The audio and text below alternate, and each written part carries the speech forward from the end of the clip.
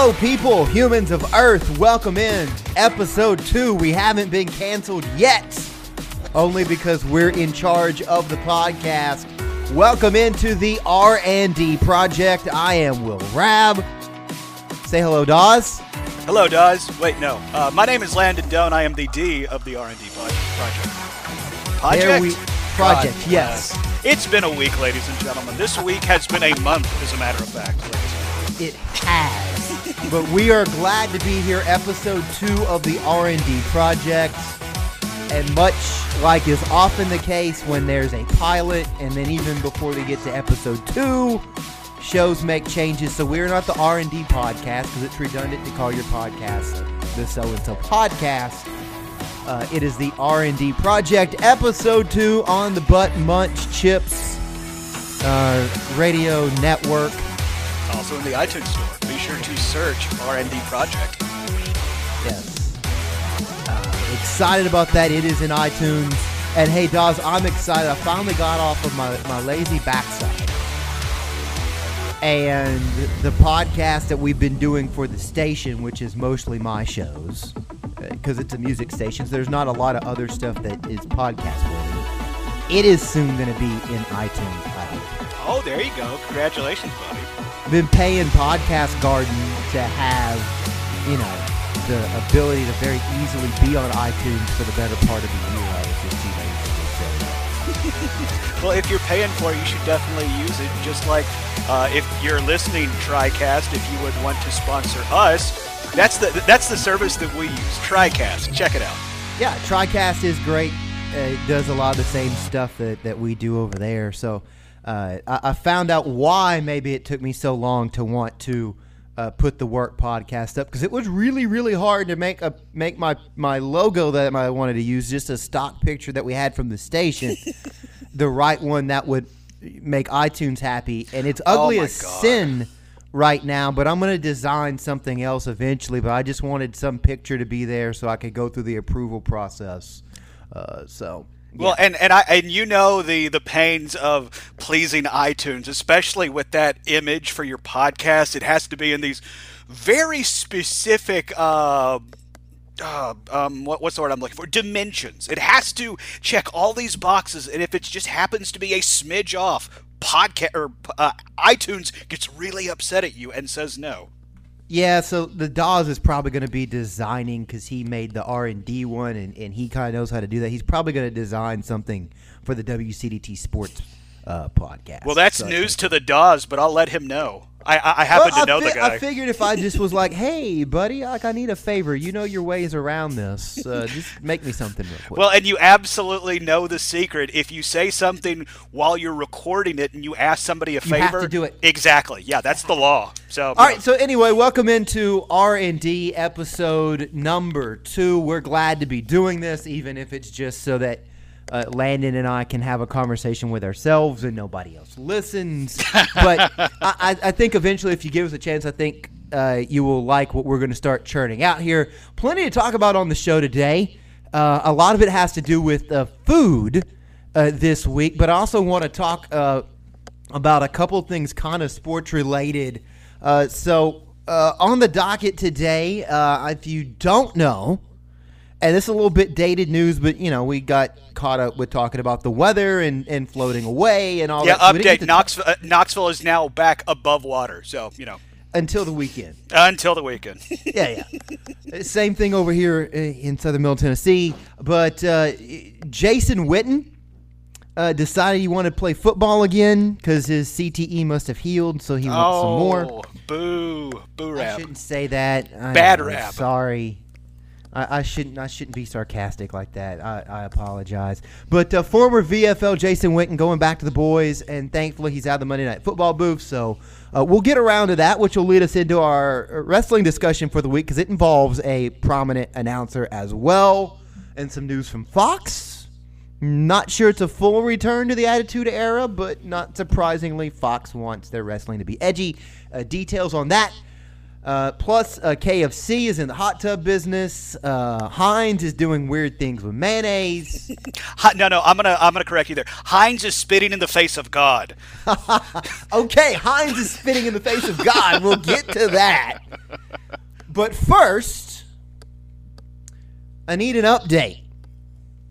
So, on the debut episode, I'm going to try my best. We're going to mess this up, but I'm going to try not to date us by saying last week. But on the most recent episode, on the debut episode of R&D, you regaled us with the story of ruining a steak. Yes, factually. And correct. just to give the cliff notes of this, you had bought some really nice ribeyes. Tennessee was playing Kentucky, and they were both top 5. So you were going to, cook a piece of meat and do a Ron Swanson impersonation and probably drink some scotch or Jack Daniels or something, some booze. Definitely. And one fell into nature. And while you were attending to that one, the other one that was on the Rocket Hot Grill turned into a Rawlings baseball glove. Yes, it did. By the way, pitchers and catchers have already reported. Anyway. Yes. So that led me to wonder, okay, is Dawes going to tempt fate again? Because last weekend, at the time we're recording this podcast, Tennessee and Kentucky were meeting again. And you did not know what the menu was going to be. Although, in fairness, the menu's maybe not quite as extensive when it was, a 1 o'clock, 2 o'clock tip-off? Mm-hmm. Yeah, it was not the 8 o'clock prime time main event we had a couple weeks ago. Absolutely. This was, it was not, So what did you end up doing? Did you tempt fate and try to, make another baseball glove? Did you go the delivery route? Well, considering the last time I tried to grill and Tennessee and Kentucky met on the hardwood, Kentucky blew the doors off of the Vols, I shut down Grill City. Grill City was closed on game day because I just want to point out, anytime I grill and Tennessee plays basketball, they lose. They are 0-1, so you're welcome, Vol Nation. I decided to get drive-through for you. There you go. Yeah. Mm-hmm. What type of drive-through? Oh, the Chick-fil-A. Ah, there you go. That's perfect. Mm-hmm. I got me a spicy chicken sandwich, combo meal, medium fries, large drink though. That's a little secret right there. And then got some grilled nugs for later. So there you go. Dude, you can't go wrong with Chick-fil-A. No, you can't unless it's Sunday. Then you absolutely can go wrong on Chick-fil-A. Well, you can't go wrong. You just can't have it. Well, I think that's wrong. Yeah. Because I want it and I want it now. I'm an American, damn it.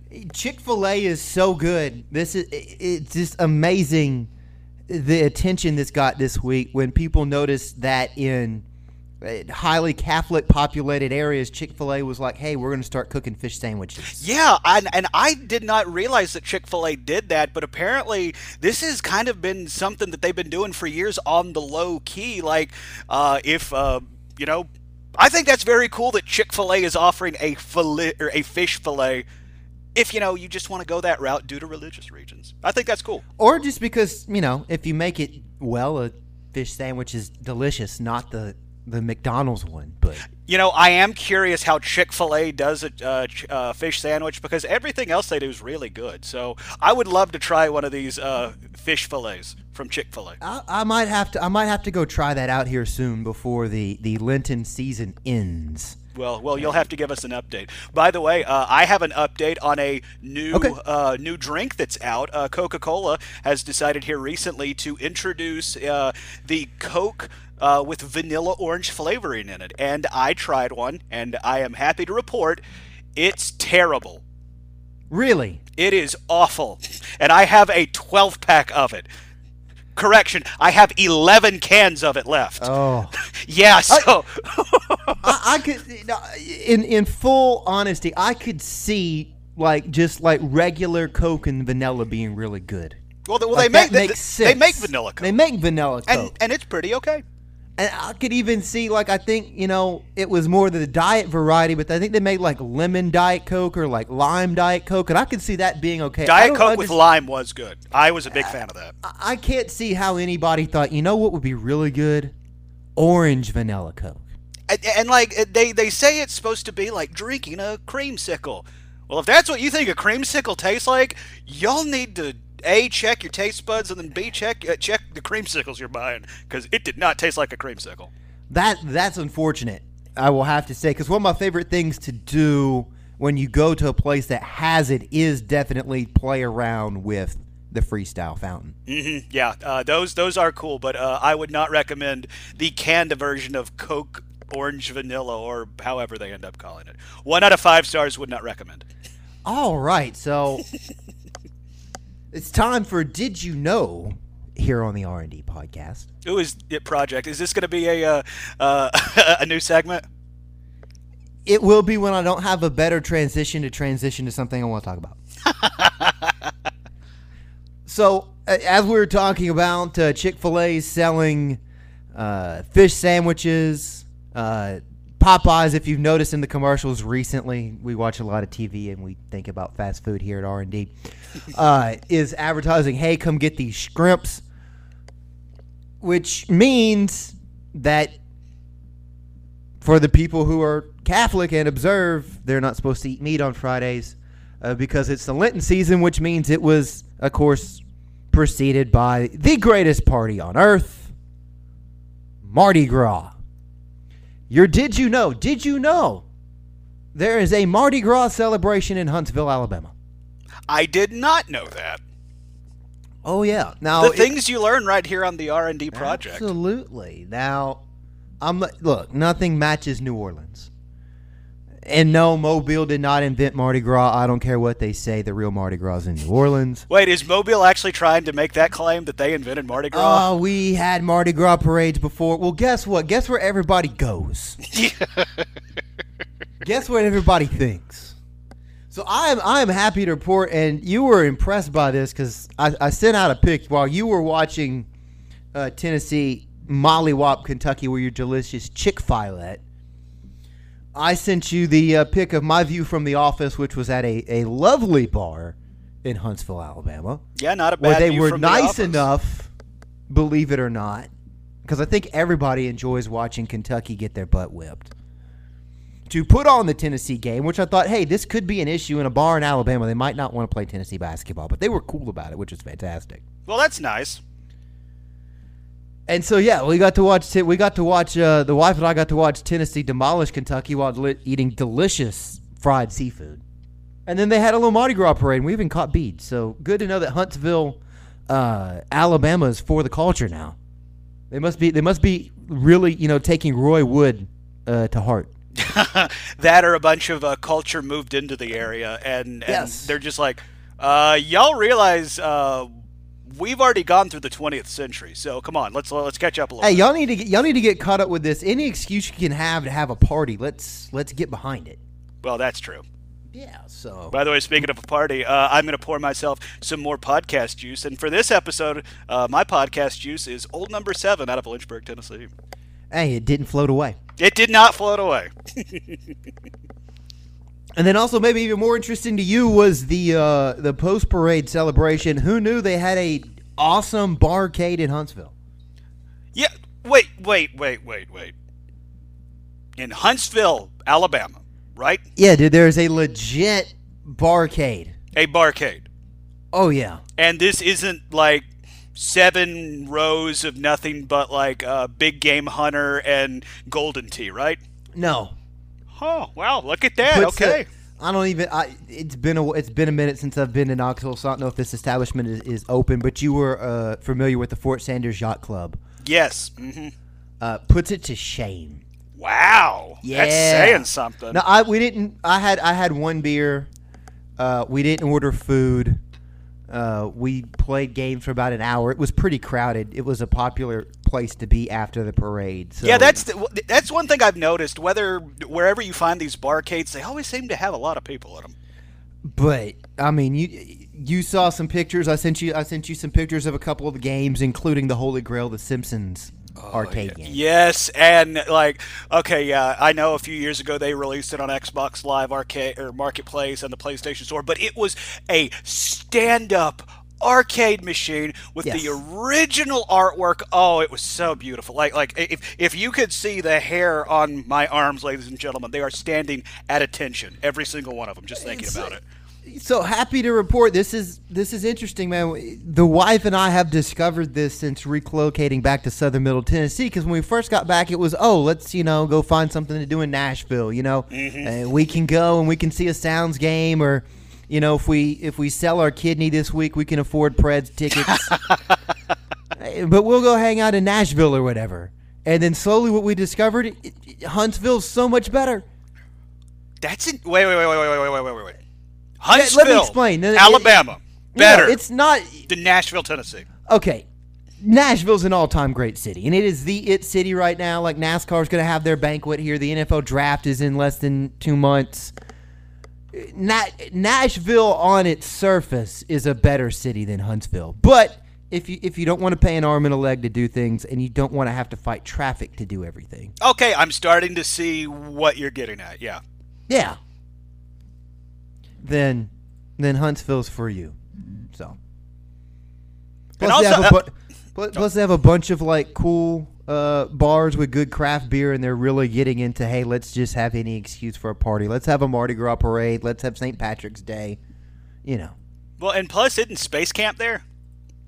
Space Camp is there. Yeah, and I say that as a 2-time Space Camp Alabama alumnus and a 1-time Space Camp Florida alumnus.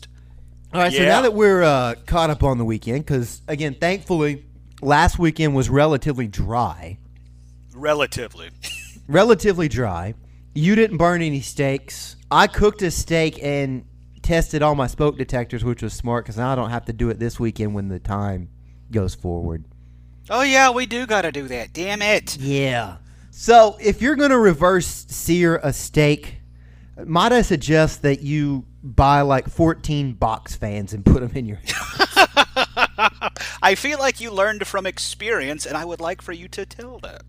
Okay, so I've had this nice like 1.5-pound ribeye that we got from Aldi, and that's what we do now is we just find like a good 1.5-pound ribeye, because you can cut it in half and you can slice it and you can have 2 nice 8-9 ounce steaks instead of having to buy 2 steaks.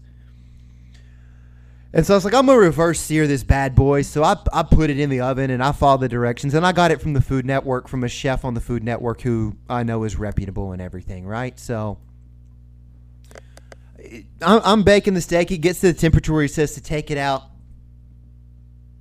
And I was kind of apprehensive about this a little bit, but I thought, okay, yeah, look, seriously, this guy's like a chef. He's on the Food Network. He knows exactly what the hell he's talking about. He says, get your cast iron skillet, put it on high, and let it get hot for 10 minutes until it's like face of the sun hot. And then put the steak in there. I've never seen so much smoke. There was more smoke coming out of that pan than a Snoop Dogg concert. God dang. Well, and the way you described it, hot as the sun pan, I have never heard anything described like that. He actually said, hey, like, get you an infrared thermometer, heat the pan to 600 degrees. Holy now, it made Lord. a delicious steak. It was perfectly medium rare. Delicious, nice crust, everything you want when you reverse sear a steak. So I didn't make a baseball glove. But again, it looked like Cypress Hill had came over for dinner. Well, hopefully, maybe if Cypress Hill did come over, you'd be able to eat that 1.5 pounds of steak you cooked. Holy Lord. Well, if you, like I said, if cut we it in buy half, a pound I and a half understand, steak, yeah. and the wife has half and I have the other half, then we each have a 9-ounce steak or something roughly like that, 10-ounce steak.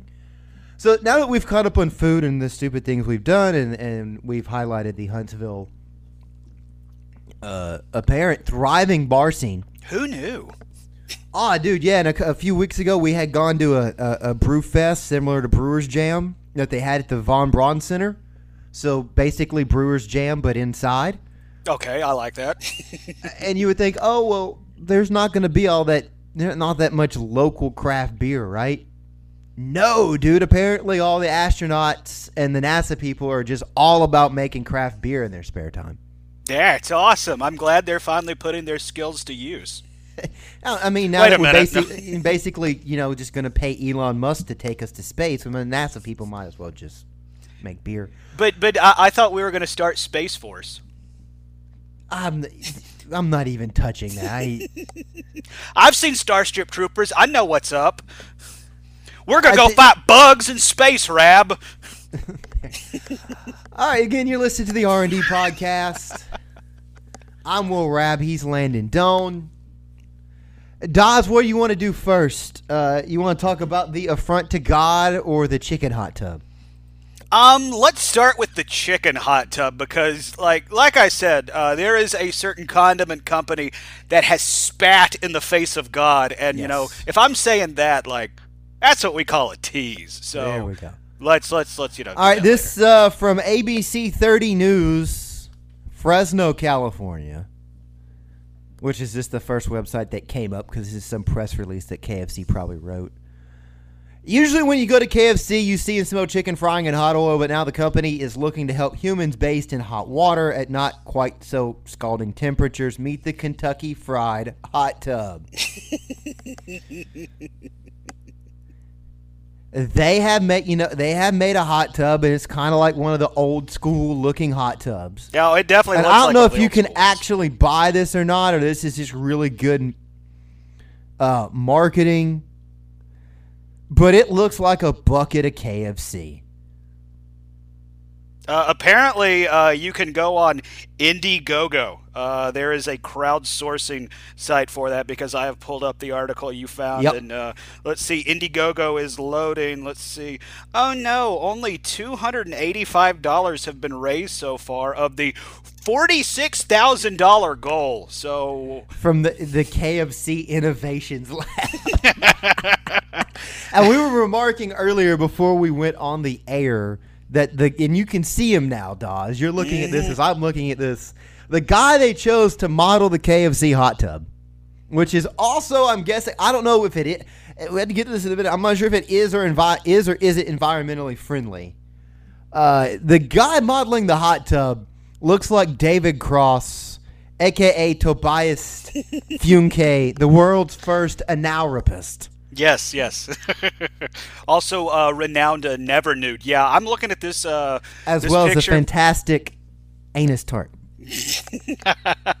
By the way, new season of Arrested Development, or second Yeah. part of new season coming soon on Netflix. Yeah, I see the picture. Totally looks like Tobias. We can only assume that he has his denim cutoffs in the hot tub.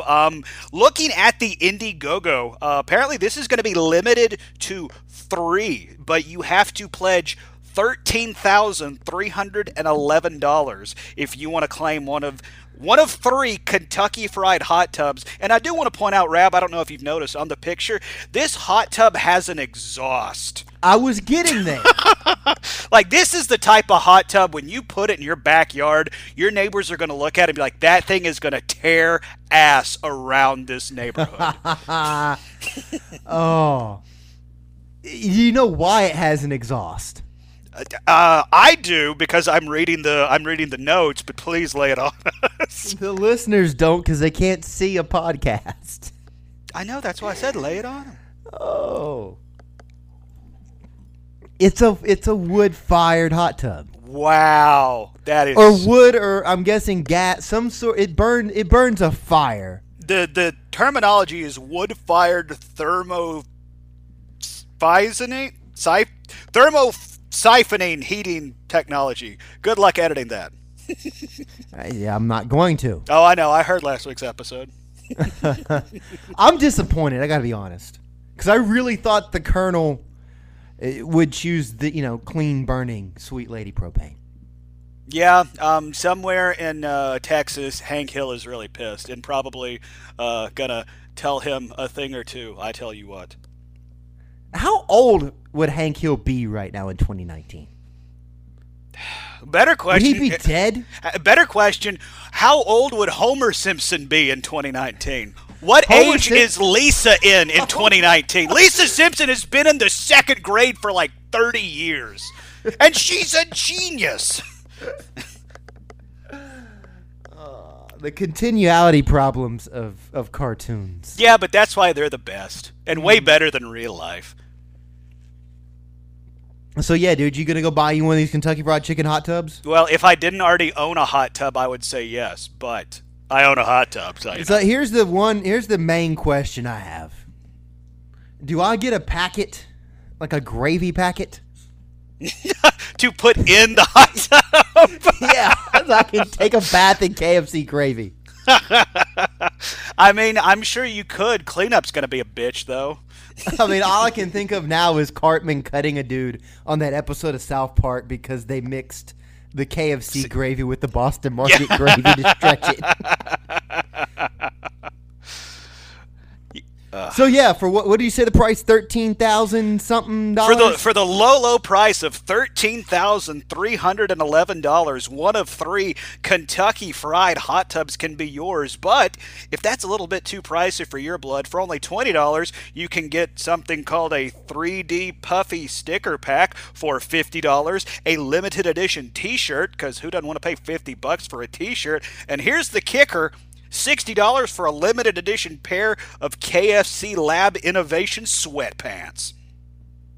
All right, you want to hear some of the other things the KFC Innovations Lab has campaigned for on Indiegogo? Yes. A picnic with the Colonel picnic table. Ooh, okay. Wait. Is this just like a picnic table? Or do you get to eat with the Colonel at this picnic table? It's a cardboard stand-up. It's a cardboard picnic table, and it's a cardboard Colonel. Well, that's kind of disappointing. And they were trying to raise $32,000, and they've raised $140,000. So clearly, this is all about marketing. Yeah, I'm starting to think KFC Innovation Lab. They might be innovative, not so great on their money. A smart cane. So like the Colonel's cane, but it makes your TV do things. It's a remote. Okay, I'm on board with this. How much? Oh, let's see. $195,000. Whoa, okay. Is what they're trying to raise. That seems a little pricey for a smart remote, even if it is a cane. I mean... And they're using the same David Cross lookalike. Are we sure it's not David Cross? Yes. Okay, all right. Well, I saw his arms, and I didn't see David Cross's tattoos. I know that David Cross has tattoos. A little Colonel locator, which I guess is like a GPS bolo tie. Oh, my God. They've actually raised almost $1,300 for this. 15 people have donated of their 10,000 that they need to make this happen. Man, they're almost there. I mean, they're practically right there. Embedded Bluetooth location tracking technology. And then finally the Colonel... wait, back up. So KFC can track you, I'm guessing. Bluetooth into your bow tie. Be like, sir, we see him going to the Burger King. Send shock volts to redirect him to KFC now. Yeah, they can use the Bluetooth to put the chicken smell... and make you. And then finally, actually, I'd be on board with that if it could emit some KFC smells right into my face. I'd sign up for that. The Colonel on Ice ice skating show. Okay, we need to make this happen. Come on, humanity. We've gone through some stuff, and you know what would make everything better? You know what would be the ultimate healing salve? The Colonel on Ice. Come on, we need to make this happen. The real-life story of Colonel Harlan Sanders told by real-life people wearing ice skates. Wait. Are they just wearing ice skates, or are they going to be on a rink skating while they tell the story? Well, when they raise their $2,206,750, we can find out. All right, well, come on, guys. We got to do this. We need to find out together. Rab, you have $2.2 million lying around, right? Come on, let's do somewhere this. Let's make this backyard, happen. They promise the show will feature professional ice skaters, costumes, backdrops, and props, a venue somewhere in America, a narrator to help explain what's happening. I volunteer for that. And then ice skaters dressed like people from the Colonel's life and delicious fried chicken. I mean, that's all well and good, But if we're spending $2.2 million, like, I'm expecting professional ice skaters. I'm expecting professional costumes. Rab, I think it's really generous of you to volunteer. But if I'm paying $2.2 million for the life and story of Colonel Sanders on ice, I want Morgan Freeman to narrate this bitch. Harlan Sanders always had a knack for frying chicken. Okay, so for $1.1 million, we can get you to do a Morgan Freeman impression. It was the sweetest gravy he ever ate. And we'll Rab to cash that check faster than I'd ever seen anybody cash a check before. Speaking of cashing checks, maybe ones they can't write, Heinz is affronting God. Wow. Like flying close to the sun, so close that your wings melt and you plummet back to the face of the earth. Heinz, you have to ask yourself, just because you have the ability to do it, should you do it? And this is the answer to that usually no? Yeah, the answer is almost always no. And in this situation, the answer is also no, because apparently a little bit ago, Heinz put out something called a Mayo Cup, which is a combination of mayonnaise and mustard, which is close. Mayo Cup is the combination of mayo and ketchup. Mayo and ketchup. I'm sorry. Yeah. That was the originator. You're talking about what it spawned, because apparently Mayo Cup was so popular. Heinz has decided to release a combination of mayonnaise and mustard and mayonnaise and barbecue. And they call one Mayo Must, and they call the other one Mayo Q. And I call both of them an affront on God. All right, let me be honest, right? So I'm not sure. I'm definitely out on the Mayo Mustard. The Mayo Q would be interesting because barbecue sauce is basically feisty ketchup. Mayo Cup. Let me explain to you what Mayo Cup is, folks. So when you go to the place with the arches. I've heard McDonald's, of that place. whatever. We're just gonna plug places. It's not Whack like we have Arnold's. Whack Arnold's, yeah. And you know the secret sauce that they put on your hamburger? It's Russian dressing. That's why I like it. I get 2 of them every time I go there, and I'm a good boy. I get 2. Okay, and Russian dressing is ketchup, mustard, a dash of mustard, and a little bit of mayonnaise with, I think, some sort of relish in it. Well, that's not a secret if you know it. Yeah. Or Thousand Island dressing is mayonnaise and ketchup and chunks in it. Like pickles. Yeah, and all of that is gross. Yeah. Okay, that's fine. But it's also, okay, so when you go, I grew up, my family was from Louisiana. We'd go down there to visit, or we'd bring seafood up here. They would make seafood dip to dip your seafood in. And it's basically not fancy remoulade sauce. It's ketchup and mustard and mayonnaise. So this whole Mayo Cup thing, like I would sit there and you'd see kids in school or whatever, and they'd figure out, hey, it tastes really good when you mix mayonnaise and ketchup together. And I'm just like, well, no crap, dude. Cajun people who make some of the best food on earth dip their seafood in this. So, of course, it's delicious.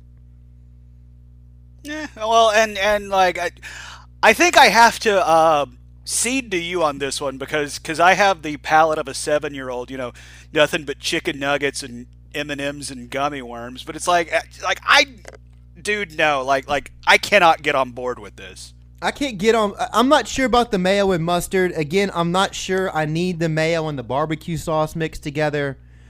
Mayonnaise and ketchup is mixed together, works very well. Which, by the way, it's salad dressing base. Like, again, okay, everybody has different tastes for their salad dressing, but it's the base for Thousand Island salad dressing. It's,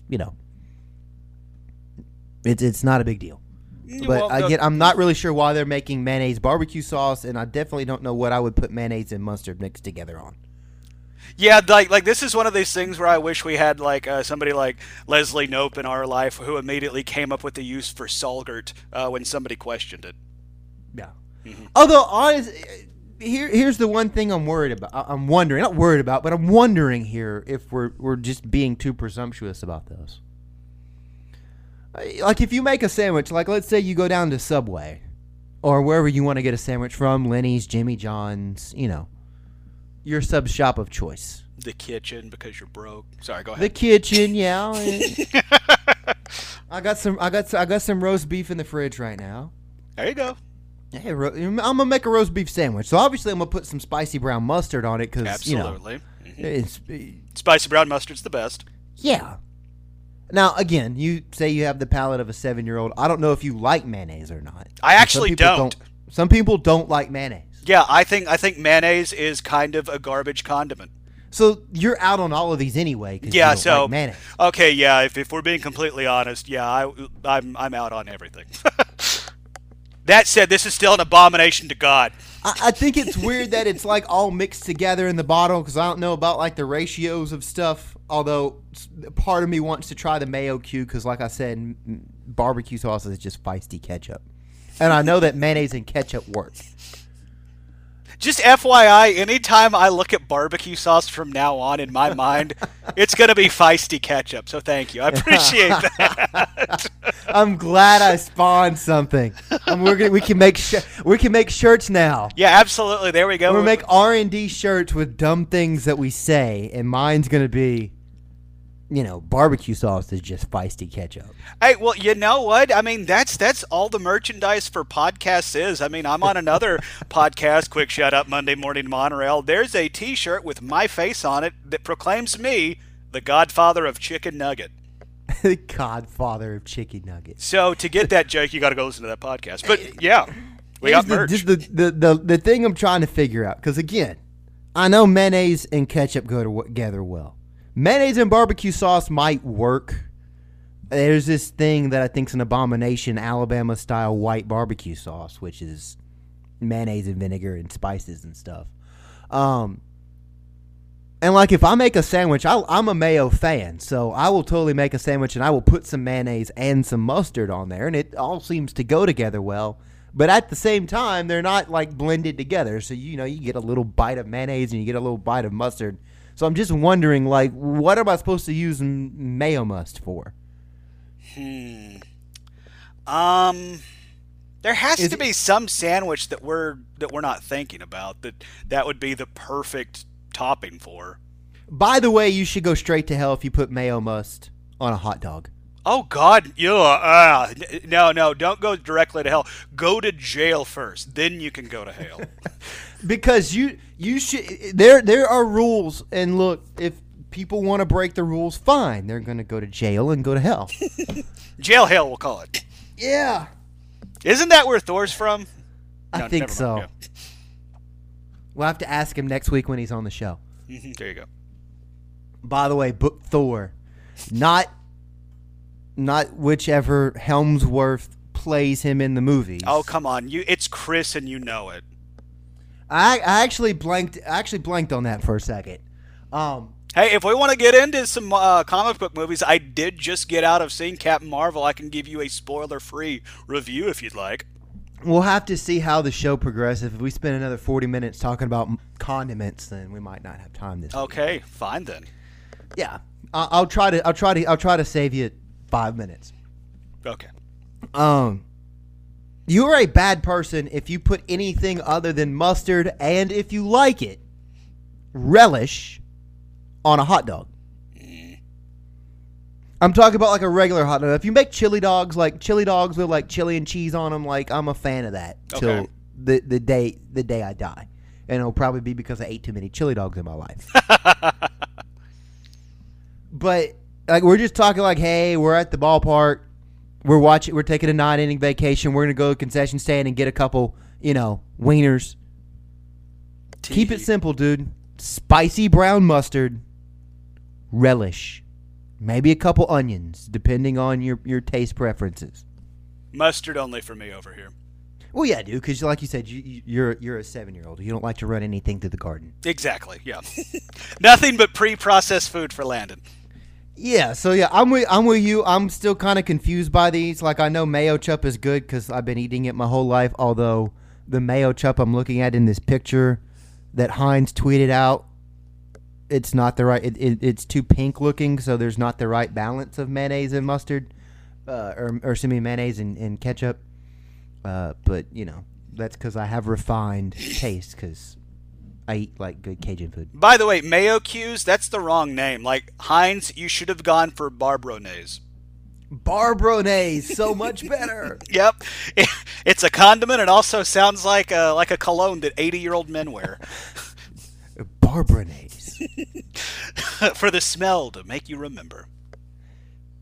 Don't smell like Walter. That's a great commercial, by the way. Mm-hmm. Talk about good marketing. I have a lot of advertising on the brain because the wife and I just started watching Mad Men. Oh, there you go. I don't know where you're at on that show.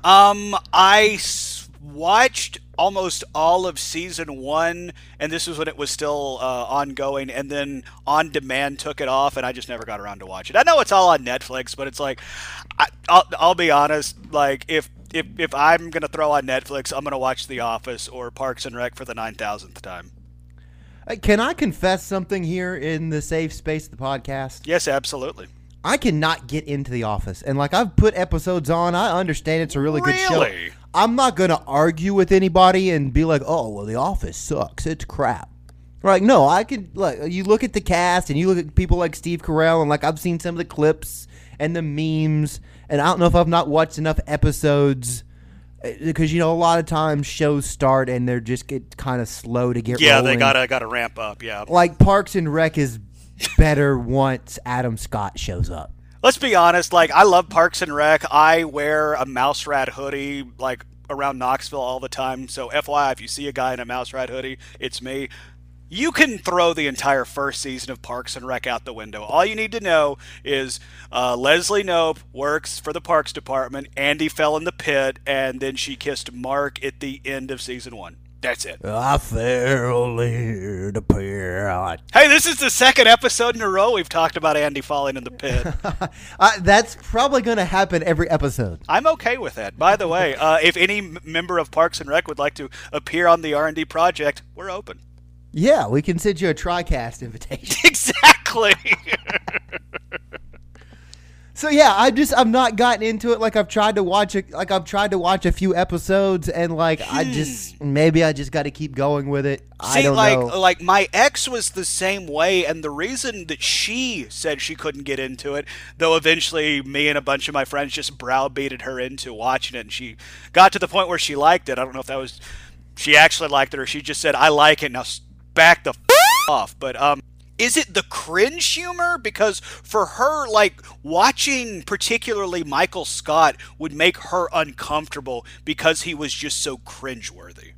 No, I don't think I've watched enough episodes for it to ramp up yet. Like, I've put on an episode or two because, like, it's on Netflix or it's on Comedy Central all the time. Mm-hmm. It is literally on Comedy Central all the time.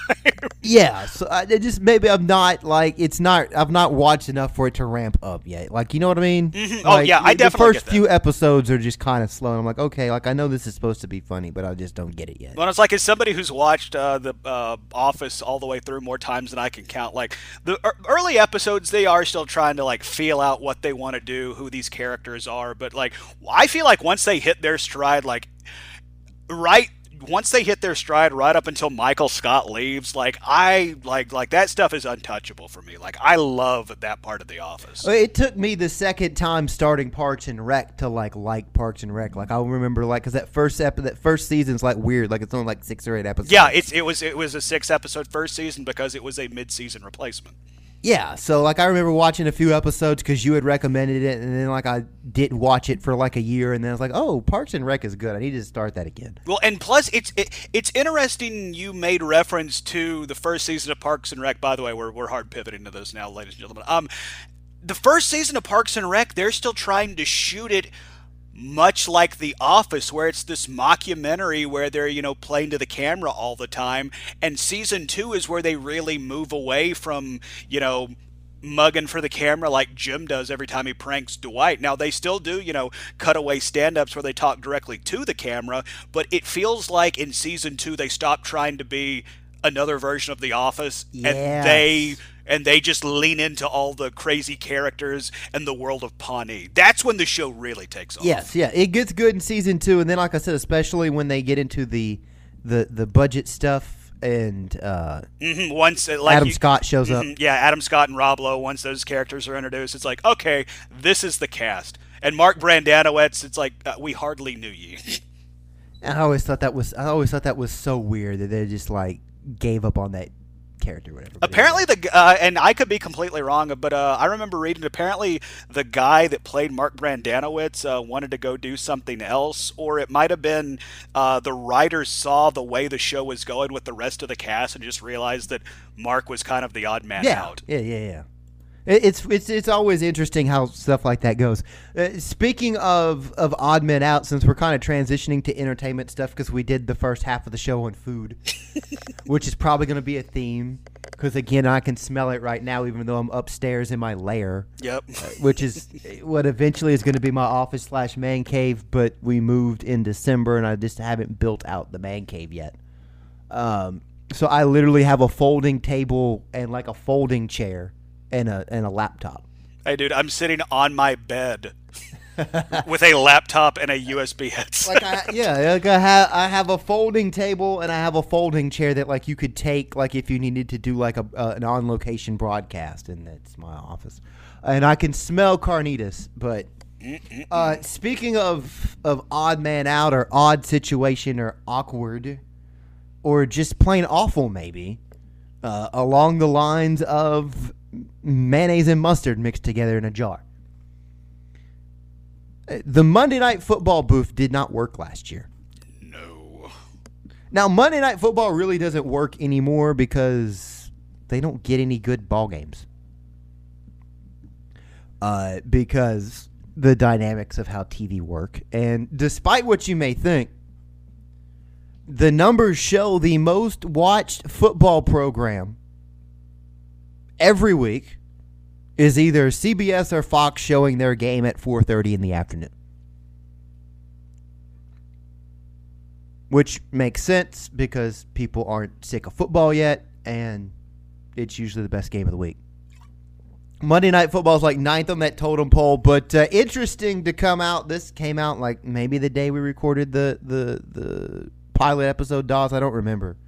But no more Jason Witten in the Monday Night Football booth. Yeah, that was kind of a surprising announcement. Not only is he leaving the Monday Night Football booth, that might not be super surprising if you were paying attention, like Rab said this past season. He's leaving the booth to go back onto the field with his old team. Jason Witten's returning to what I'm assuming being the starting tight end for the Dallas Cowboys. And it's like, I mean, I'm kind of torn because I'm a Vol fan and I want all VFLs to succeed in whatever they do, but it's like it was not easy to listen to Jason Witten at some points in the Monday Night Football booth this season. And you know what? Like, I don't think that was all on him. I think ESPN did him a disservice because you have to remember, this is the first broadcasting job he had ever had. Ever. And they threw him into the Monday Night Football booth. And okay, yes, ratings might show it's not the most watched game of the week, but in the public eye, it's the marquee game of the week. Now, especially in the last, I guess, decade or so of the NFL, where there's been more parity than there used to be, and like ESPN and Monday Night Football in particular has been hit with some, really rough matchups. It's like this year we got random garbage like, the Eagles versus the Jaguars. Is that moving the needle for anybody on Monday night? Answer is no. But at the same time, it's like, I wanted Jason Witten to succeed because, VFL, all that good stuff. But it's like, that was not his strong suit. And if he still feels like he still has gas in the tank and wants to get back out there and play football, go for it. Because you have to remember, all these football players are very well aware they only have so many hits or so many miles on the odometer until they're done or their body says they're done. So, you know what? If he thinks he can get back out there and do it and contribute, go for it. Go back out there and try and win that Super Bowl, because it's like, I do think the Cowboys could have used Jason Witten last year because they got almost nothing production-wise from the tight end position. Because, I mean, like, think on the offensive side of the ball, especially after they traded for Amari Cooper. You have Amari Cooper on the outside. You have Ezekiel Elliott, who arguably might be the best running back in the NFL, full stop. And then you have Dak Prescott, who is a great young quarterback. If you were to give him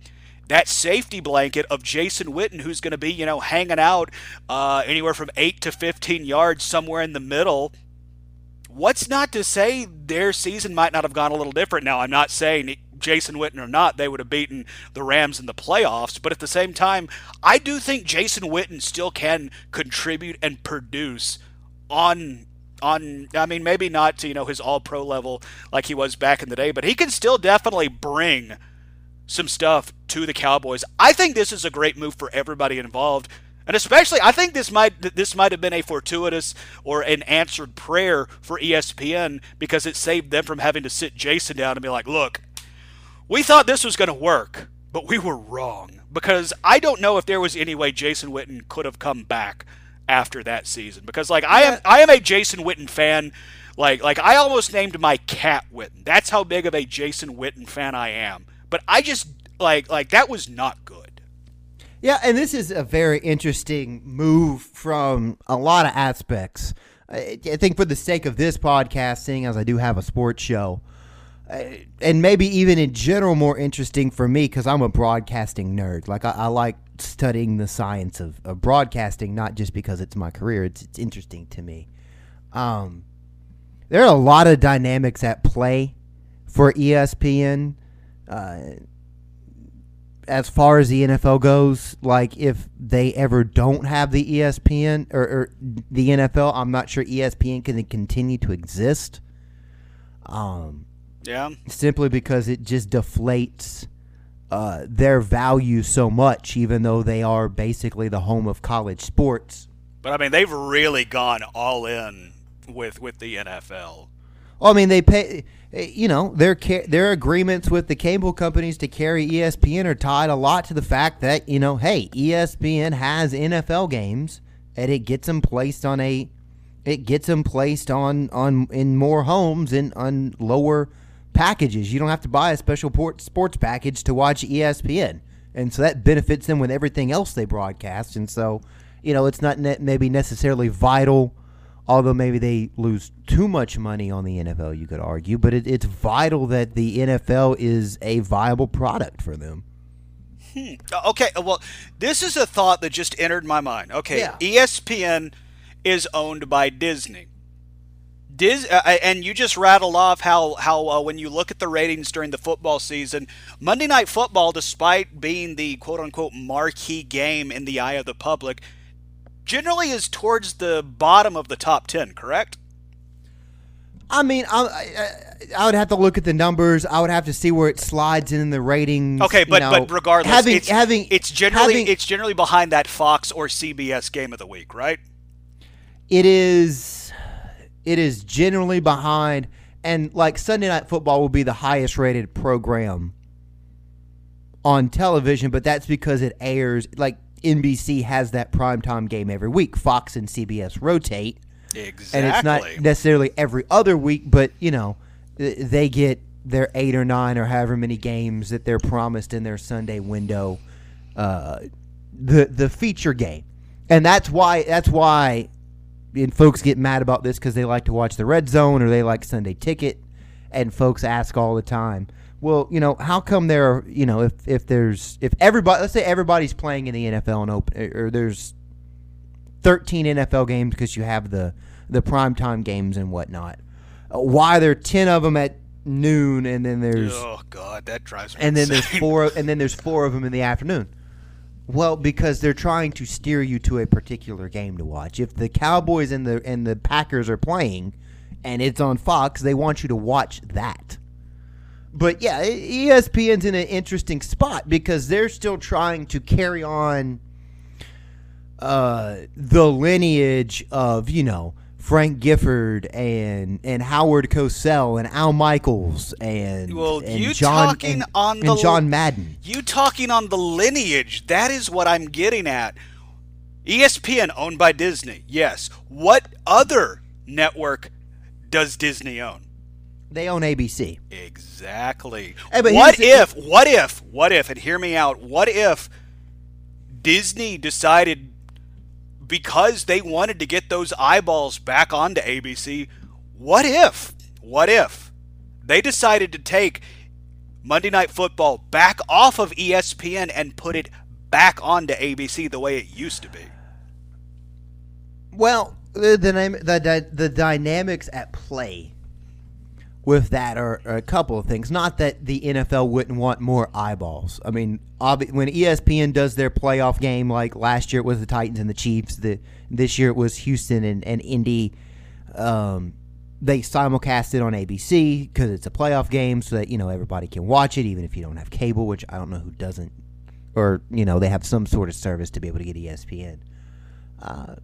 But like I said, those games are very valuable to ESPN. Not just in terms of, well, you and I watch it, and they can go say, well, hey, you want to advertise on Monday Night Football? You want to advertise your mayo chup or your chicken hot tub? And they say, oh, well, the Titans played the Texans a couple weeks ago on Monday Night Football, and 4.5 million people watched it, or whatever the numbers are. I mean, I'm assuming more than 4.5 million people still watch Monday Night Football. Well, let's say 5 million people watch an NFL game, right? That's still a lot of people, even if it's not the highest rated thing. Like, ESPN's found a way, like those really crappy low-tier bowl games like the Boca Raton Bowl, ESPN's found a way to monetize that 750,000 people watch that. So 5 million people watching something is still really good. But 5 million people watching something on ABC is not as valuable to Walt Disney as the company as it is 5 million people watching something, or even no people watching something, but you have the rights to it on ESPN because they're not just selling ads as you would on ABC or Fox or NBC. Like we talked about before, they have contracts where the cable companies carry ESPN. Those cable companies pay a royalty basically based on how many people or based on how many subscribers Comcast has, which is in the gazillions because Comcast is everywhere. Yep. So it's not that simple. I mean, it might help them get better games, but then ESPN is losing its number one revenue model, is that they can charge cable companies $8 a month per person that watches ESPN because they carry NFL games. So I think they're actually going to try to get football back on ABC, but it's going to be the Thursday night package. Okay, yeah, I could see that, and then ABC/Disney/ESPN could have the best of both worlds. You start your football week with us, and you end your football week with us. Yeah, because I kind of, on the entertainment side of things, I kind of see Shonda Thursday kind of winding down. Which is a shame, because when the NFL actually gave a shit this year, we had a really good slate of Thursday night games. Well, they've put an effort into making the Thursday night games better now that they're not exclusively on the NFL Network, and the games that were getting put on the NFL Network just to say we have games are now being given to ESPN. So, I mean, the pecking order is the 4:30 game on Sunday, then take care of NBC, then take care of Fox because they're paying money right now for the Thursday night package, and then, well, we got to put some games together for ESPN because they gave us $1 billion. I know we can look this up, and if you don't know it off the top of your head, don't worry about it. Do we know when the NFL TV rights are going to be up for renegotiation? 2021 on Monday Night Football. I think 2022 for everything else. They may just do a deal for a year to kind of sync everything up. That's going to be really interesting because I could see, like, a lot. I could see ESPN going in a lot of different ways if they realize, it's nice to have all these eyeballs, but it might not be worth the price of admission that they had to pay. Because I mean, like ESPN, for better or for worse, they spread themselves everywhere, and now they're having some bottom line issues, but at the same time, they're not going out of business overnight. I still think it would be worth it to them to be involved in the NFL, whether that is... Oh, they're definitely going to be involved in some way. I just don't know if they're going to be able to hang on to that Monday Night Football marquee for much longer, because I could see Fox really going hard after it. Hell, I could see ABC... Well, no, ABC already owns it, but is already dealing with it. But like Fox. Fox, I think, is going to be a big player for the NFL. Yeah, and one of the things they're talking about is maybe getting away from dividing the packages by conference. Because right now, if an AFC team is hosting the game, it's on CBS. If an NFC team is hosting, it's on Fox. There's some exceptions. They will switch the networks to get a game better, distribution if it's a marquee matchup or whatever, or if it's a light week. And instead of CBS only having 4 games, they'll give them a game from Fox, and it'll get more eyeballs. They do some things so more people can watch the games. It's some inside baseball business stuff. But they're talking about getting away from that, and I could see them maybe, if they do that and it's not defined by the network, maybe inviting ABC in, because you have 32 teams, and I think you could divide a package between 3 networks on a Sunday afternoon. Or maybe ESPN gets involved with the Sunday afternoon. The thing I really think is going to happen is eventually the Monday night matchups are going to continue to lose their marquee, but they would still have value if the NFL network carried Monday Night Football and could, lean on that lineage. And there's less pressure for it to be really great games because, again, it's the league network just doing it to have games. Or ESPN hangs on to Monday nights, ABC gets in on Thursdays, and they share, because if ABC has 10 NFL games and then there's another 8 on the NFL network, they're happy. Oh, yeah. So, I don't know. The interesting thing, going back to where this all started with Jason Witten, though, is who ESPN puts in the booth. Yeah. Who do you go after, and how much money do you offer Peyton Manning to be that person? Because that's who they want. I know that's who they want. I don't think Peyton wants to do it, or I think he'd already be doing it. I agree. I think he'd already have been calling games, and I think, the problem with ESPN, and the reason I think Jason Witten struggled is he got thrown right into the booth because they were almost trying to capture the magic again, like the lightning in the bottle of Tony Romo. Yeah, ESPN was trying to make their own Tony Romo. There's only one Tony Romo, and also CBS worked very, very hard sending him and Jim Nantz to call preseason games to get him ready, even games they weren't. Yes, thank you so much for making that point. They invested the money to send Jim Nantz and Tony Romo to the Hall of Fame game. And there wasn't even room in the press box. They built like a hut in one of the end zones and did a mock production that never saw air so that Tony Romo could call games. Yeah, to get him reps. They basically spent the whole preseason with Tony Romo working dark matches. Letting him shoot with live rounds before it mattered. See, I think if Peyton was interested in broadcasting, he'd already be doing it. He would be calling games, maybe for ESPN on the college football side, and you could put him on the SEC network, and sure, he would get attention. Hey, Peyton Manning is working the SEC network primetime game. But again, when it's Ole Miss and Mississippi State in the Egg Bowl, and both teams are 6-6, it's not as high profile as Monday Night Football.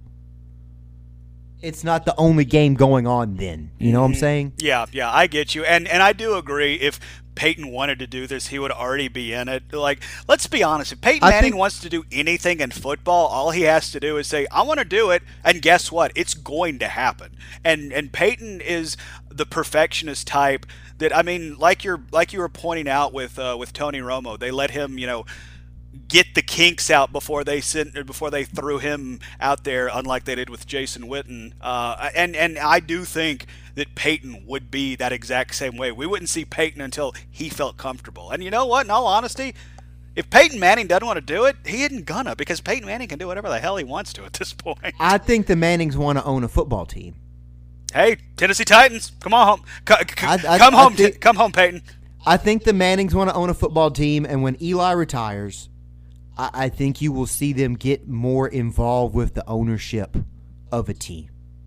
And I think maybe that's why they're not doing broadcasting, or it just doesn't interest Peyton to go grind what you have to do to be a broadcaster. I mean, as far as the Monday Night Football booth, though, I think you promote from within. I think if you cannot get Kurt Warner to come over and call the games, because he does a tremendous job on the radio calling Monday Night Football with Kevin Harlan. I don't think I've ever actually heard him do play-by-play. He did a couple of NFL Network games when they had the NFL Network games that were on Saturday, and then, like I said, he does the Westwood one that has the radio rights to football. And of course, most people watch it on TV unless you're driving somewhere. But he called the Super Bowl this year with Harlan. He and Kevin Harlan have worked together for a couple of years. I think he would be a guy, and if not, honestly, just like promote. You have like 8 million dudes at ESPN, and I think sometimes the mistake people make is they think that you have to like hit a home run, and you have to have these big marquee names. Like, even if it's just a stopgap, like I'm gonna use a wrestling term real quick because we're gonna talk some wrestling news here in a minute to wrap up the show. Go get me a dude who has a high work rate. Yeah, so somebody who wants it, somebody who's going to put in the reps to get it right. Like he's not like they're not flashy, but they're a good worker when you get him in the ring. They're the X-Pacs. They're the Sean Morley / Val Venuses. They're the William Regals. They're the Lance Storms. They're the guys that when you send them out to the ring, you are going to get a good ass match. That is the floor. You know why ESPN's in trouble? Because they ran off a worker in Jaws. And Ron Jaworski. And then they thought putting stupid Booger McFarlane in the Booger Mobile was going to be a great idea. What the hell was that? Booger McFarlane should be still working. Booger McFarlane should be working on college football. But Booger wasn't the problem with that booth. No. Booger was not the problem, and I don't want people to think I'm blaming Booger or the Booger Mobile. I just pointed that out because they put him in a Booger Mobile, for crying out loud. I'd like to point something out here. The dynamics of how we do this show is I'm recording at my house. Landon is recording at his house. TriCaster has a raise your hand button. So I'm just going to push it for effect, even though people can't see it right now. Oh, hey, I can see it. Landon sees them saying, hey. Hey. Or Landon can push the raise his hand button. And I can see that Landon has a topic. It's important not to step on one another. So what was the problem last year? Would it be that everybody's talking on each other? Jason Witten's up in the booth. Joe Tessitore, who's trying to drive direct traffic. I think Joe Tess is great. Tess does a great job. He does a great job. Mm-hmm. He's got his two analysts he's trying to bring into the conversation and let talk, and nobody knows when they're supposed to talk because they're all in different places. And I can tell you, having been somebody who's been in that sideline reporter / field analyst role on the radio doing high school games on a Friday night, it's really difficult when you have, and God bless Lisa Salters because it's a 4-person booth at that point. It's really hard to make your point edgewise when you can't look at your play-by-play guy and tap him on the shoulder, or look at your other analyst to have the conversation to give the nonverbal cue that you want to talk. Mm-hmm. Honestly, like, if you're asking me, like, I'm not going to punt on Booger because there's nothing wrong with him. He can be in the booth and you can have a 3-man booth. Except the Booger Mobile. Get rid of the Booger Mobile. The Booger Mobile is gone. But just like, why did you think that was a good idea to begin with? Like, the thought process behind that. That was a total invention because allegedly Jason Witten had it in his contract that he couldn't be in a 3-man booth because he has an ego because he's a douche. Wait, no, shut up. Yes, that's the rumor I've heard. What? the rookie green broadcaster had it in his contract that he couldn't be in a 3-man booth. Yeah, I refuse to believe that. I'm sorry. Yeah, that's what I've heard. Yeah, and I'm the Queen of England. But seriously, like, give me Louis Riddick, or if you really want to shake things up, this would be a big risk. Bring back Tony Kornheiser. If you really want to shake things up, and I don't think you should do it because I think they're so ingrained with the fabric of college football. No. Fowler and Herbie. Oh, my God. Oh. Only if they would stay doing college, but oh my God. You can't do the Saturday night football game and be prepped to do Monday night football. Well then you're going to have to find another crew because you leave them alone. They're perfect where they're at. Yeah. Like you throwing out Louis Riddick, I think that would be that has to be the guy that ESPN makes tell them no from within, because I mean he is going to be the next big guy that goes from broadcast from the TV side back, whether it be a front office job or into the booth. Like Louis Riddick is going to be a big player in professional football going forward. Or if they really. I think they'll go with a 3-man booth, which I think the 3-man booth is overrated. Like, I think you have a play-by-play guy and an analyst, and you're fine. I could deal with Joe Tessitore and Booger McFarland calling games. Like, I don't care. That'd be okay. Or Joe Tess, and if you just move Booger back to the studio or whatever you want to do, like I would, like Randy Moss, Louis Riddick, I don't care.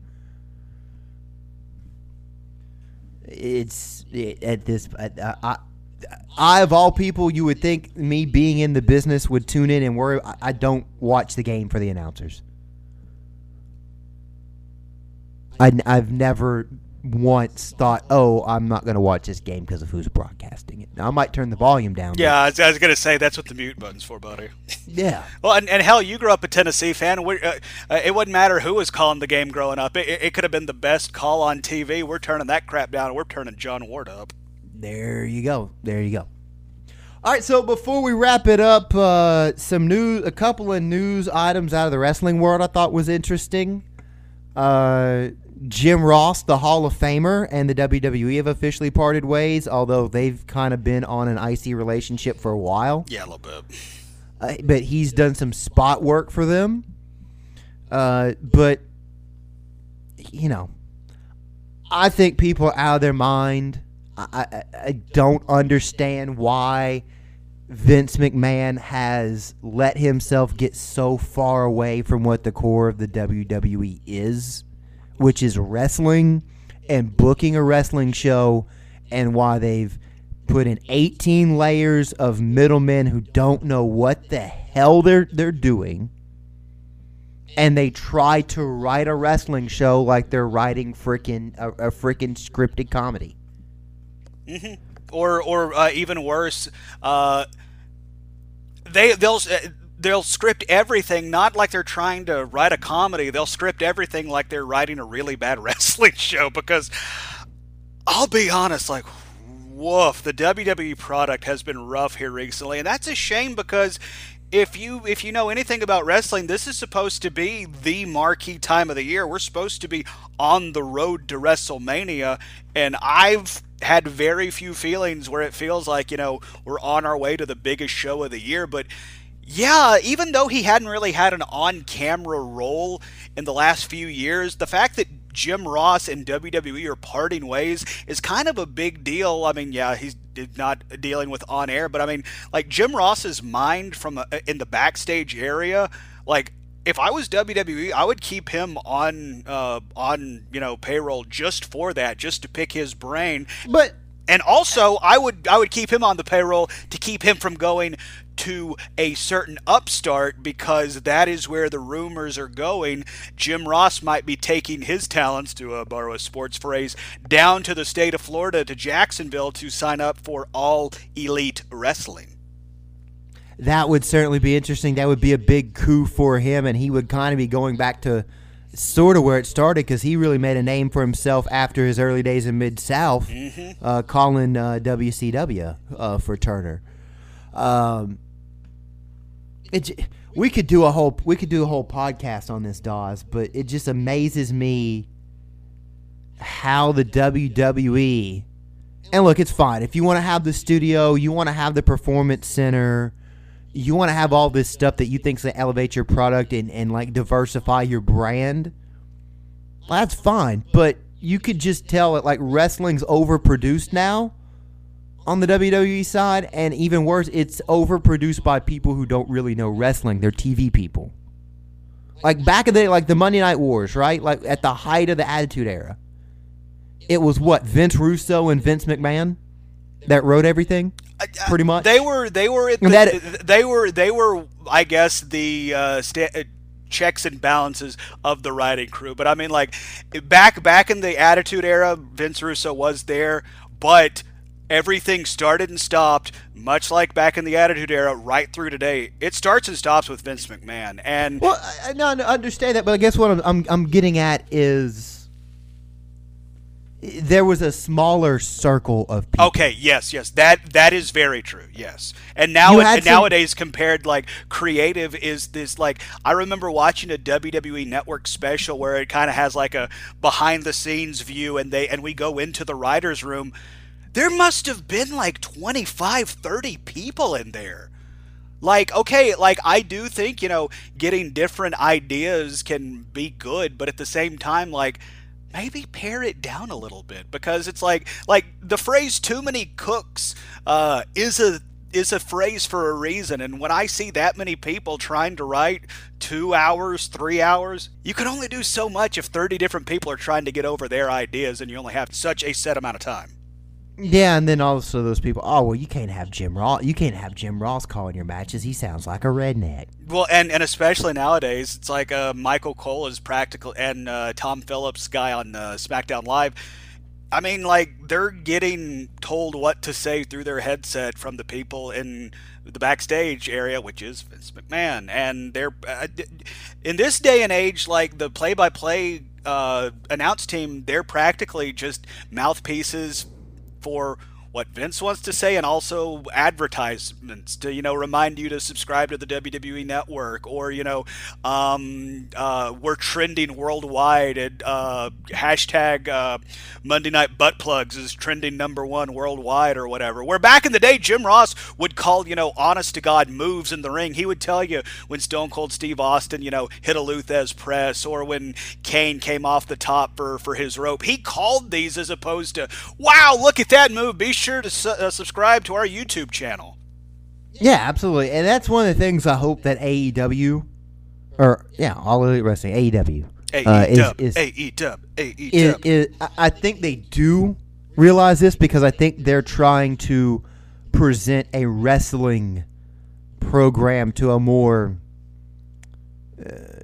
hardcore audience. I don't think they want to discount the casual fan. I think they know if they put on something that's entertaining, the casual fan will show up. I think you're right. But they want to serve their base. And every time I listen to Jim Ross talk about wrestling, it's so simple, right? Mm-hmm. So Dawes, let's say you and I are in a wrestling feud. They're gonna pair us together. We're gonna work together. Well, let me tell you something, Rab. I'm gonna come and get you in the cage. Yeah, gonna climb the rope. Oh, sorry. We're pretending. Go ahead.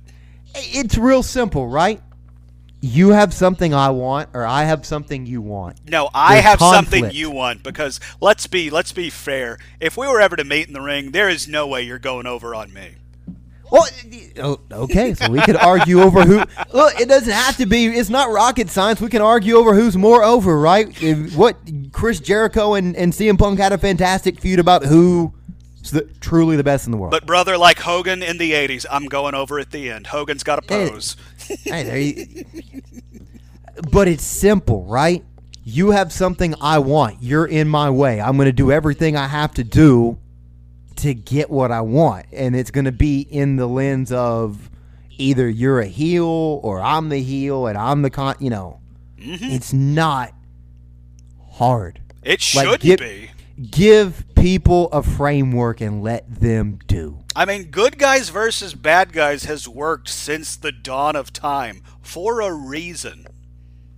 It's all these TV shows that are so good. It's real simple. They just tell a story.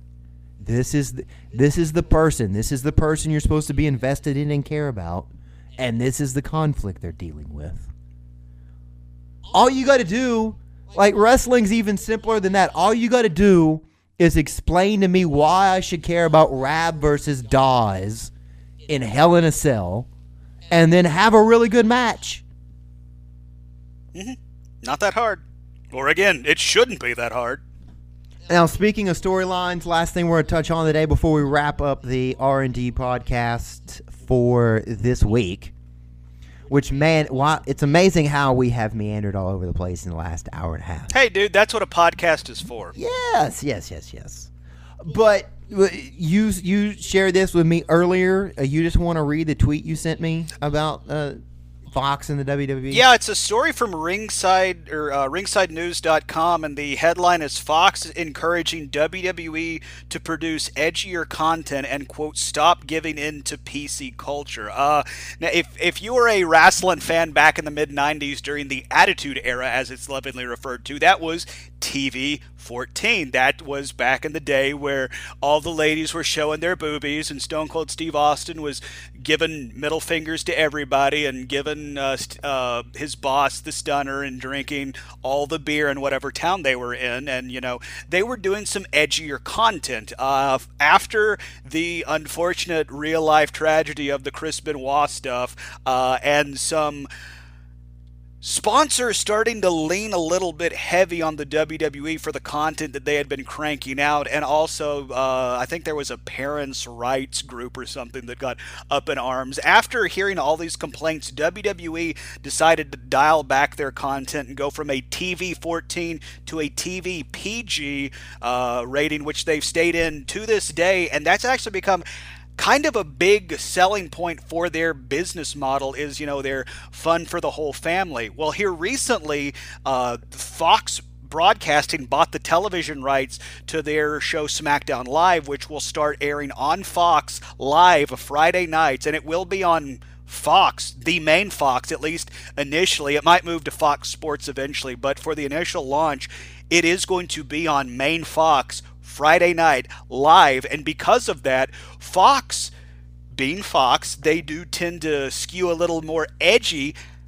There's reports from Ringside News saying that Fox has gone to WWE and has tried to, not saying outright to go back to TV 14, but to maybe be a little bit more risque, a little bit more edgy, and they use this quote, what was it? Don't give in to, or stop giving in to PC culture. That's the part that made me roll my eyes, because that's totally like some Fox News, Bill O'Reilly, Sean Hannity culture war. And crap. This is the point where I was going to say that part of the headline and the story is complete garbage. Go ahead and get that out of there. But I do think it's interesting that if, again, this is a Ringside News story, if this is true, I think it's interesting that Fox has gone to the WWE and said, hey, you know, maybe, you know, work a little bit blue. Maybe don't go, you know, MFers or whatever. But, you know, work, you know, a little bit more adult, because, I mean, like, if I was Fox, I would want to be bringing in all the eyeballs I can, and as somebody who pays attention to the ratings of WWE, they're not doing super great. So I wouldn't be surprised if Fox has come in since they signed this deal with WWE and they've seen the ratings on SmackDown kind of not do great. I wouldn't be surprised if they've gone to them and be like, look, we know this is what you've been doing, but now that we gave you billions of dollars, maybe you should do this. So I do think it's going to be interesting because, like I said, the PG element is a very big selling point as a whole for the WWE because they consider it, you know, fun for the whole family and stuff like that. And it's going to be interesting because Raw is going to be on NBC Universal and SmackDown Live is going to be on Fox. Those are two competing broadcast networks. So I'm curious if we're going to see a PG product on the Raw side and maybe an edgier product on the SmackDown side. That's what I was wondering. Is you have the brand splits, you have the SmackDown brand, and you know they have their heavyweight championship, they have their world championship, they have their, for lack of a better term, I don't know what they call it now, but they have their mid-card championship, an intercontinental U.S. U.S. is on SmackDown, IC is on Raw. Yeah, and they have their own women's championships. Mm-hmm. They have their tag. as well. They have each roster has their own belt. They could each roster in theory could operate completely independent of the other, and yes. And for the most part they do. I wonder if they'll try to have the best of both worlds, because again, when it comes to doing a pay-per-view, for lack of a better term to call it, Supercard, but they're still technically pay-per-views because I think you can still buy them on cable, but technically why would you not can, just but get yeah, the network? it's $9.99 a month. The Supercards.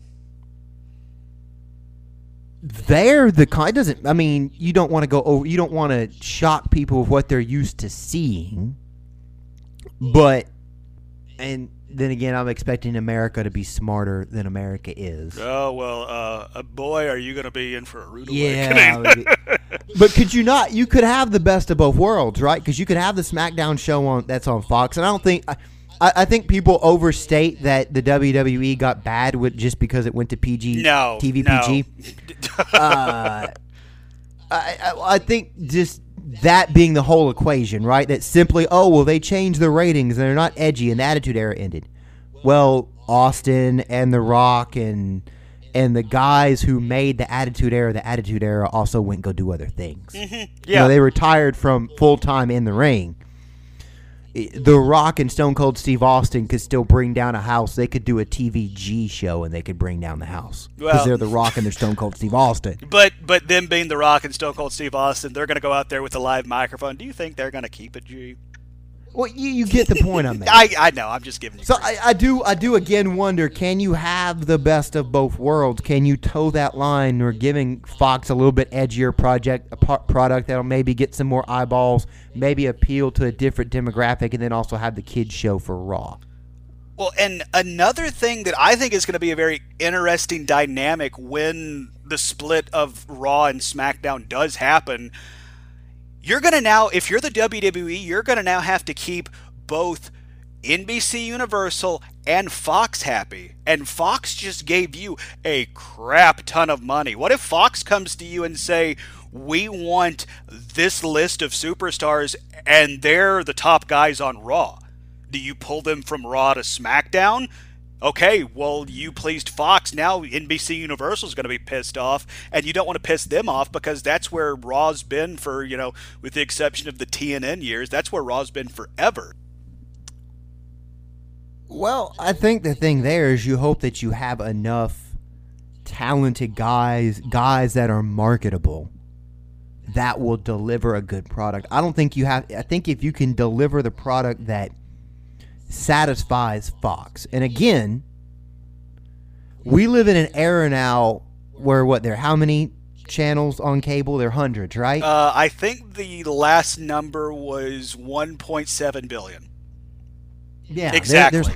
There's hundreds, if not thousands, of channels. There's Netflix, there's Hulu, there's all these different ways to consume content, which we could do a whole show on AEW and why I think they're going to just tear it up, and I think they are going to end up with Turner and the dynamics they have there, not only with putting shows over the air, but streaming on cable, but the BR Live app.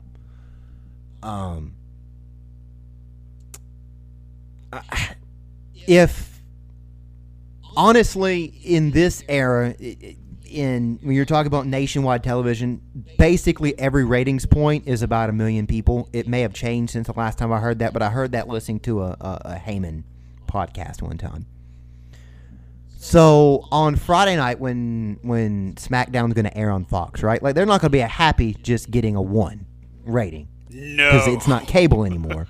And they paid a lot of money. But if, 2.5, 3 million people watch it on Friday nights, it's not going to be awful, right? Like, I don't know how many people watch Raw and SmackDown right now. Oh, let's just say 2 million people watch it right now and it's on cable, right? Let's just go with that. This is a hypothetical conversation. If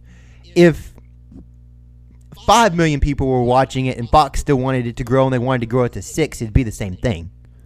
So as long as you're delivering a number that can allow Fox to sell the ads at a rate in which they can make their money or it's a good enough loss leader to lead into other shows, then they're going to be fine. That's the point I was trying to make. Okay, well, regardless of what the exact numbers are. All right, I haven't been able to find what WWE has been pulling, but I did mention SmackDown Live is going to be going to Fox on Fridays live, 8 to 10 p.m. These are the type of numbers that Fox currently sees. 8 p.m. Last Man Standing, 5.93 million viewers. 8:30 The Cool Kids, 4.65 million.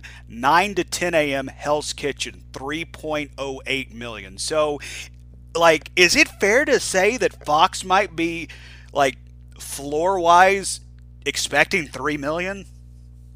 Maybe so, but here's the thing again, right? So if you're gonna put, they're gonna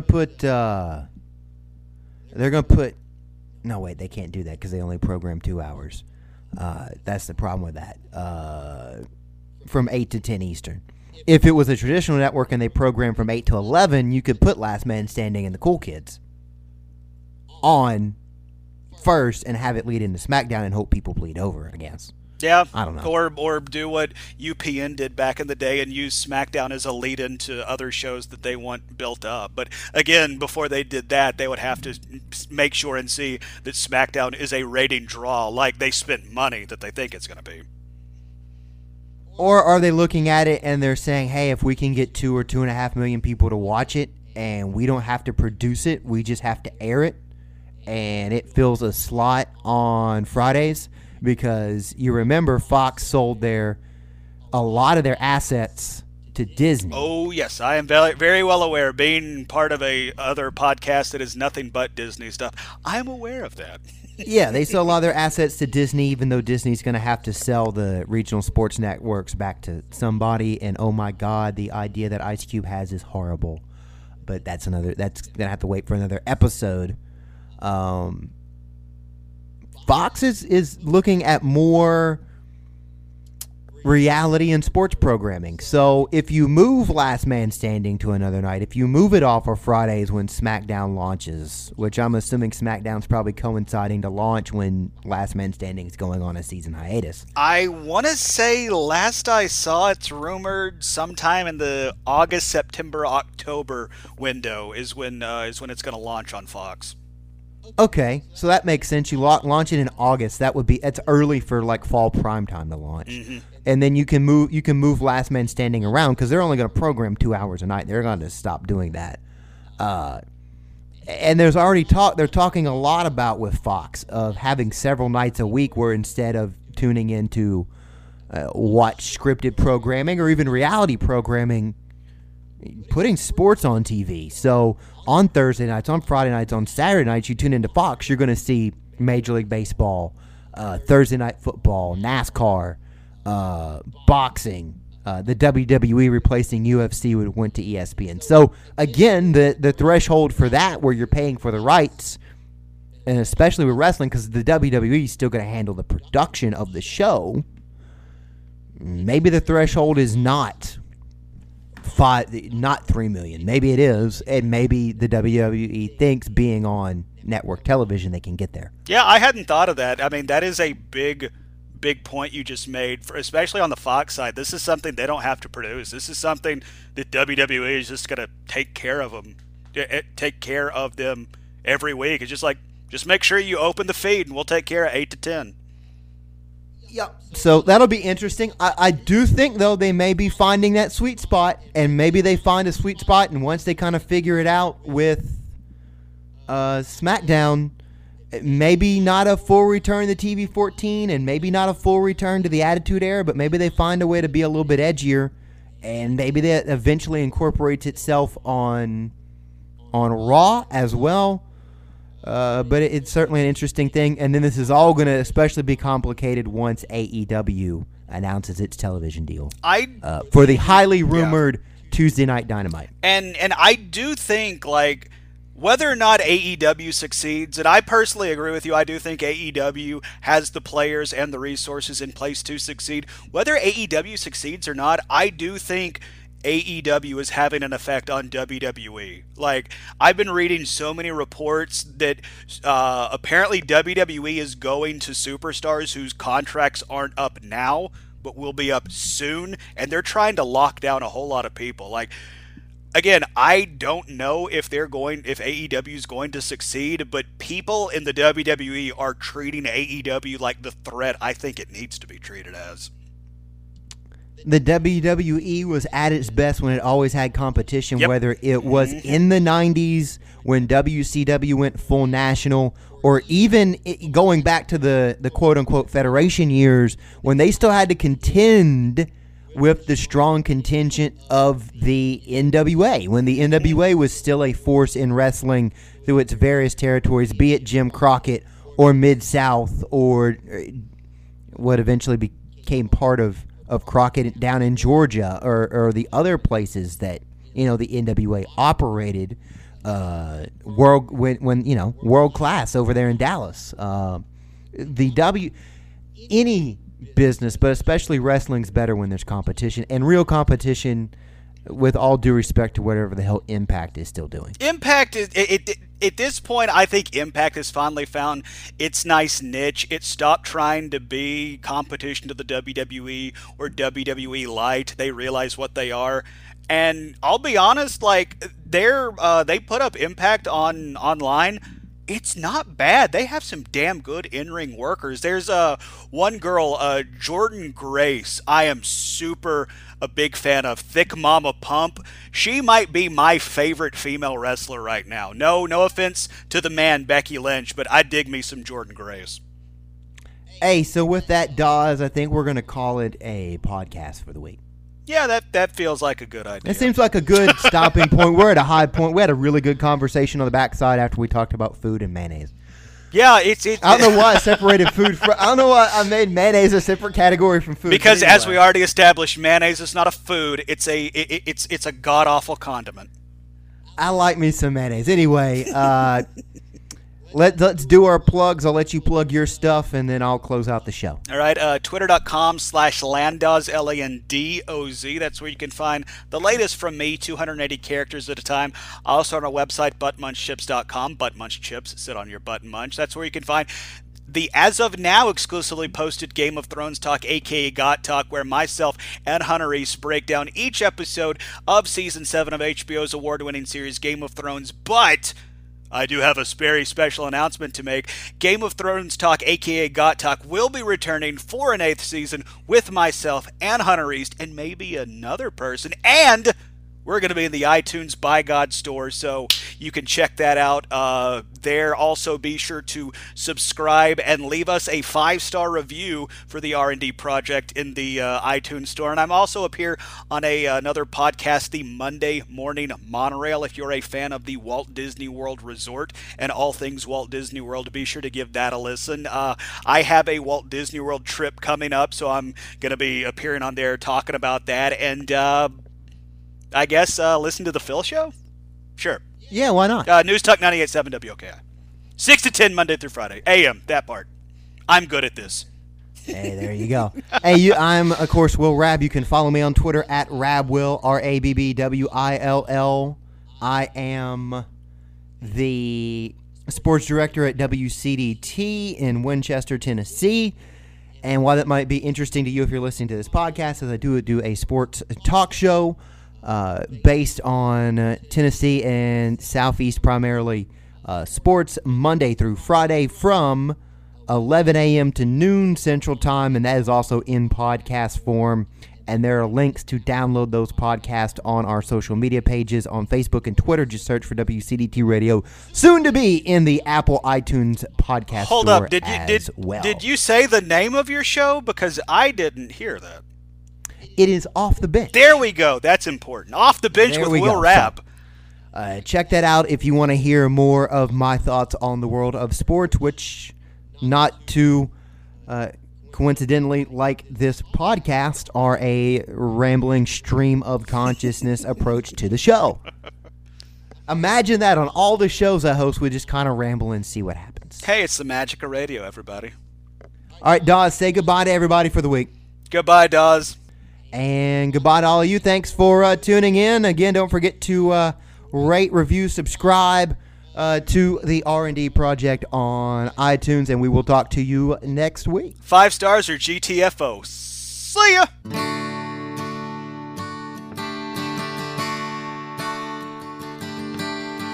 Up in horsey heaven, here's the thing. You trade your legs for angels' wings. And once we've all said goodbye, you take a running leap and you learn to fly.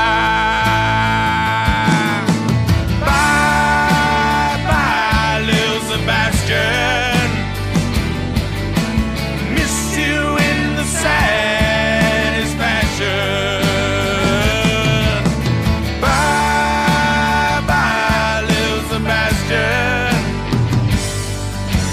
You're 5,000 candles in the wind.